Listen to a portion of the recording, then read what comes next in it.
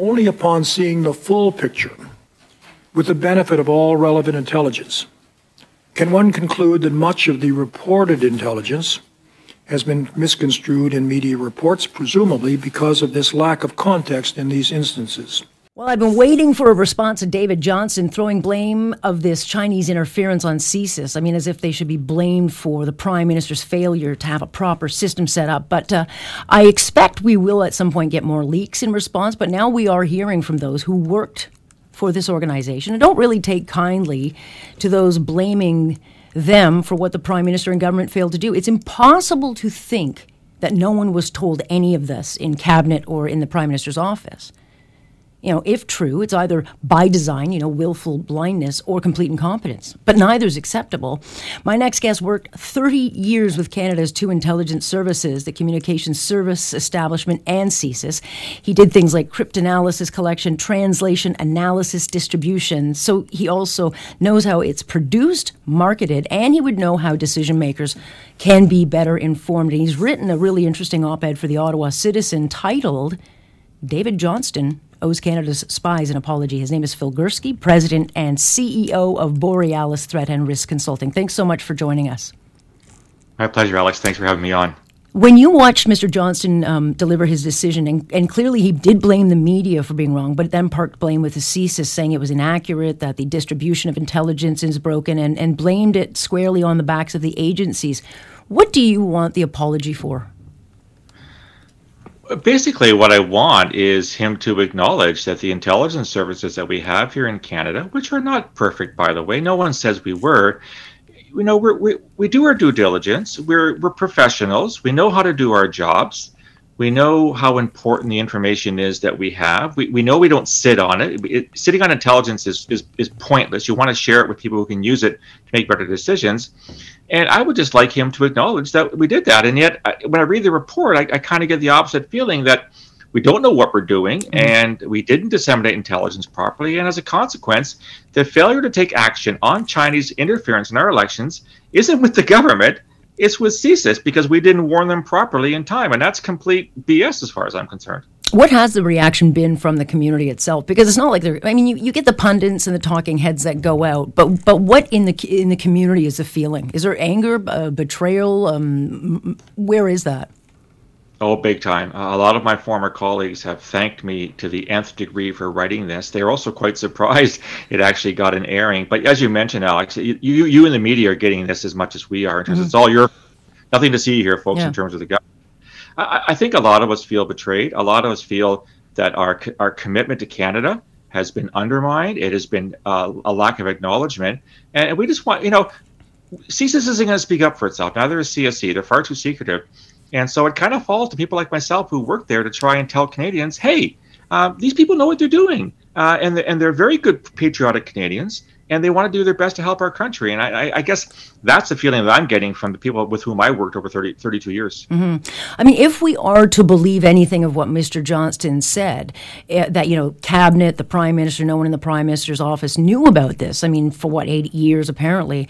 This would mean that the spies are all sharing their intelligence beyond them, within themselves, but not making sure it gets to the top. It's almost impossible to believe that once CSIS drops its evidence and its work off, they're not responsible for taking it up the chain of command, but it seems impossible to, I think, most people that it would not move from, the desk of those in command up to a higher level, unless it was intentional.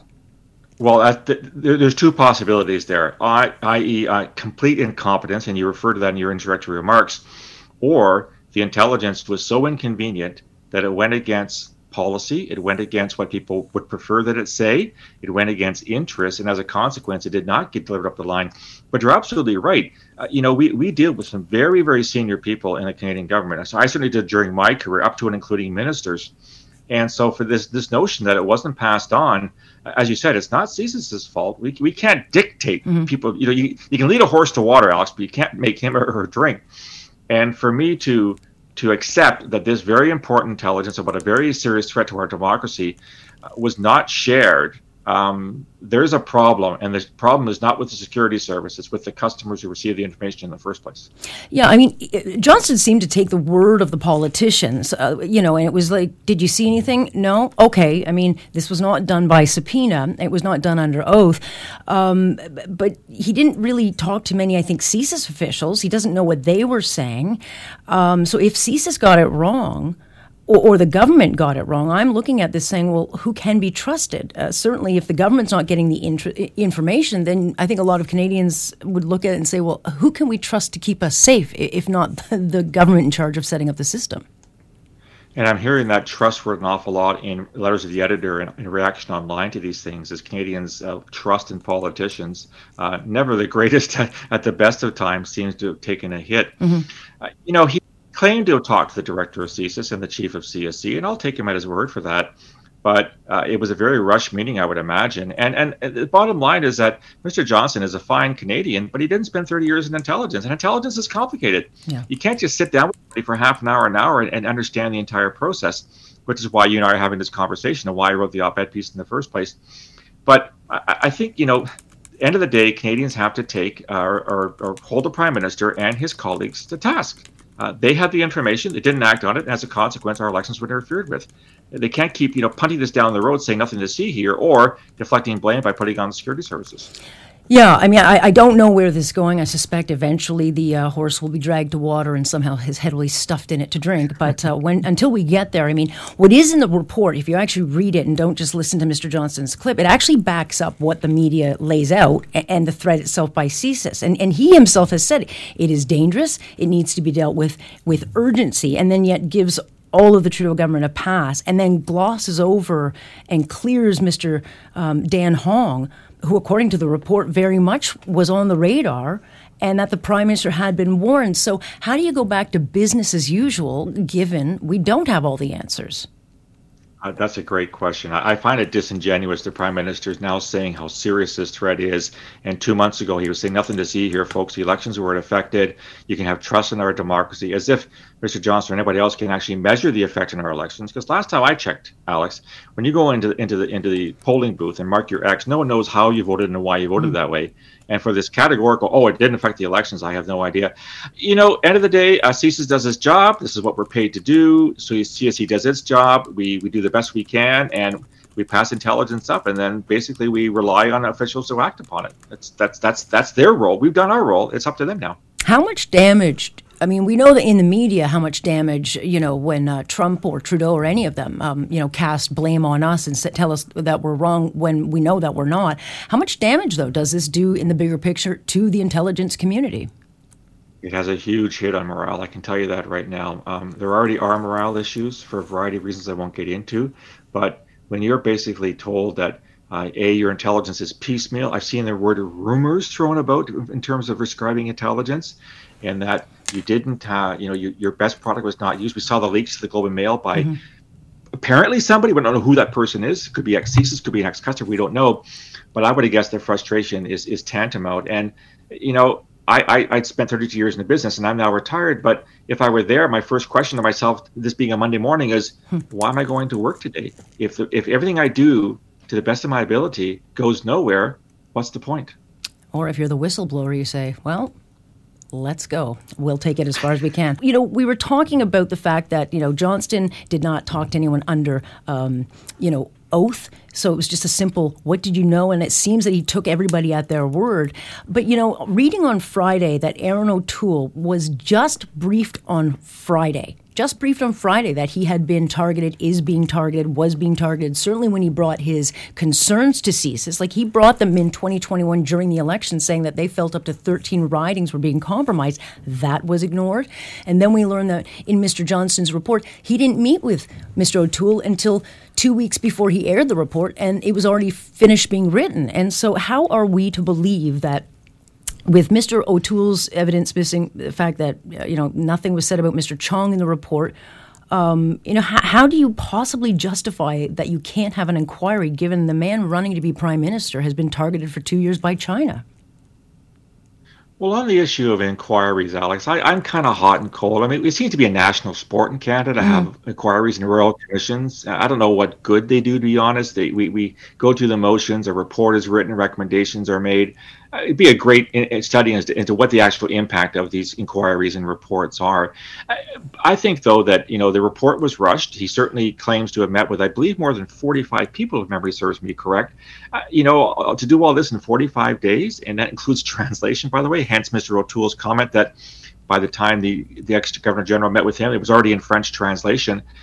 It seems to be that the government or Mr. Johnston, or a combination thereof, basically went through the motions to do this, met with people briefly, got some information, and wrote a report. And then if I was a conspiracy theorist, which I'm not, you might want to say, well, were the conclusions written before the report was even, researched in the first place? So a lot more time should have been taken to actually get to the bottom of this, go through the intelligence, have in-depth conversation with the analyst who produced it. I'm not sure that was done. I'll give Mr. Johnston, I guess, some credit for at least doing some of the work, but it seems to me that this was almost a foregone conclusion when he absolved the government of any blame in the end. Yeah, I mean, ultimately, if CSIS doesn't pass the information up to the Prime Minister, of course, we're supposed to believe that did not happen. I mean, who decides? Who decides if the Prime Minister, what he sees and when? Well, one of the challenges we have here is in Canada, and myself and my former colleagues all agree, we have a very poor intelligence culture to begin with. And what I mean by that is that governments of either political stripe, many senior officials don't get intelligence. They don't trust it. They don't like it. They think it's dirty. They think it's something that they shouldn't have to worry about. And as a consequence, our agencies don't normally have direct access to the Prime Minister, very different than the Americans. Where I had a friend once she was the presidential daily briefer for President Obama. That's how high she got. We don't have that here. And as a consequence, what happens is that the intelligence that's passed on to senior officials, we're relying on them to pick up the phone and say, hey, JT, I just got this briefing from CSIS and or CSE. You got to know this, sir, and I need to meet with you right now. That doesn't appear to have happened. And so the question then should become, why do those officials think there was nothing there to pass on to the Prime Minister? Right. They obviously decided that it wasn't worth his time, that it wasn't important enough to put on his agenda, and therefore he can maybe honestly say he didn't see it, but if he didn't see it, it's because the people who work for him didn't give it to him, right? Not because CSIS didn't produce it in the first place. Or a plausible deniability, because how can you say what you're not told? It can be a convenient tool. Having said all that, Stephen Harper was speaking at an event recently, and some of the audio got out, and he said, China's political interference in Canada is pervasive, and that the full extent of its encroachment in politics is more severe than what's known. And said we've got to be less naive to globalism. So I think a lot of people probably react and say, well, why didn't he do more? Or is it now that it's too obvious to ignore? But I think the initial is, well, what did you do about it? Well, they were talking political partisanship, right? So there's that part of the issue as well. But I think he was right. I think that, my colleagues at CSIS, so I didn't work the China task. I was a terrorism analyst at CSIS. So that wasn't my kind of bailiwick. But I do know the people that did.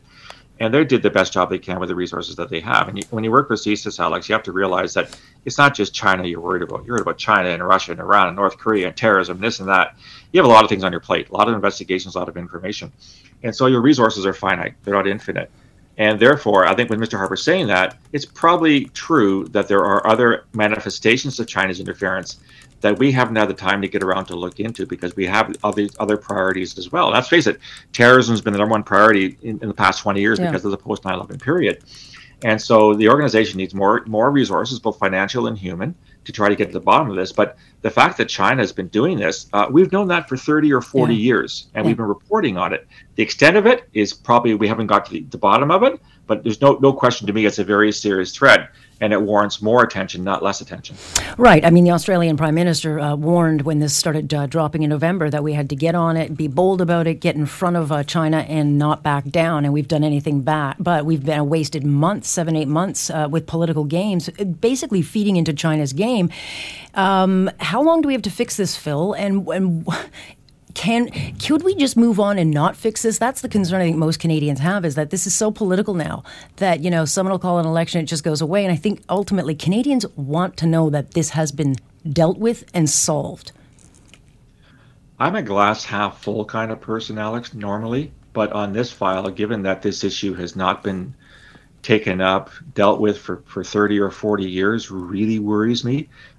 Your point about election, I think Canadians will move on to be about how about them Blue Jays, and the conversation will shift and it'll get lost. And you're right, China's laughing all the way to the bank in terms of what they've done here in Canada and will continue to do. I mean, there's the whole police station issue you may be aware of, these illegal police stations are using to monitor Chinese dissidents, Uyghurs, Tibetans, etc. How long did it take us to deal with that particular situation? We haven't. I just think that governments don't care. They don't think it's important enough. Maybe it's not a vote getter as far as they're concerned. And most voters, alas, are going to forget as well. And so we're going to, it'll go to the wayside. People will forget it, ignore it, whatever. It'll keep going on until the next crisis breaks. And we should do something about this. And I wish I were more optimistic, but on this front, I'm afraid I can't be. I really would be very surprised if something significant were to be done. We did punt one Chinese diplomat, and they did a tit for tat and punted one of ours from Beijing. That's the way this game plays. But a much stronger message has to be given to China that you can't get away with this. But there's other interests, i.e., economic, that are at stake here. Stay tuned. I think Canadians, by and large, see the bigger picture here. I just hope the politicians can. Phil, very much appreciate your time on this. So much, very much. Thank you. My pleasure. Have a good day. That's Phil Gursky, President and CEO of Borealis Threat and Risk Consulting, but well over 30 years at CSIS. And if you want to read the op-ed, it's in the Ottawa Citizen, and Mr. Johnston owes Canadian spies an apology. Question is, will he get that apology out? I am not so sure.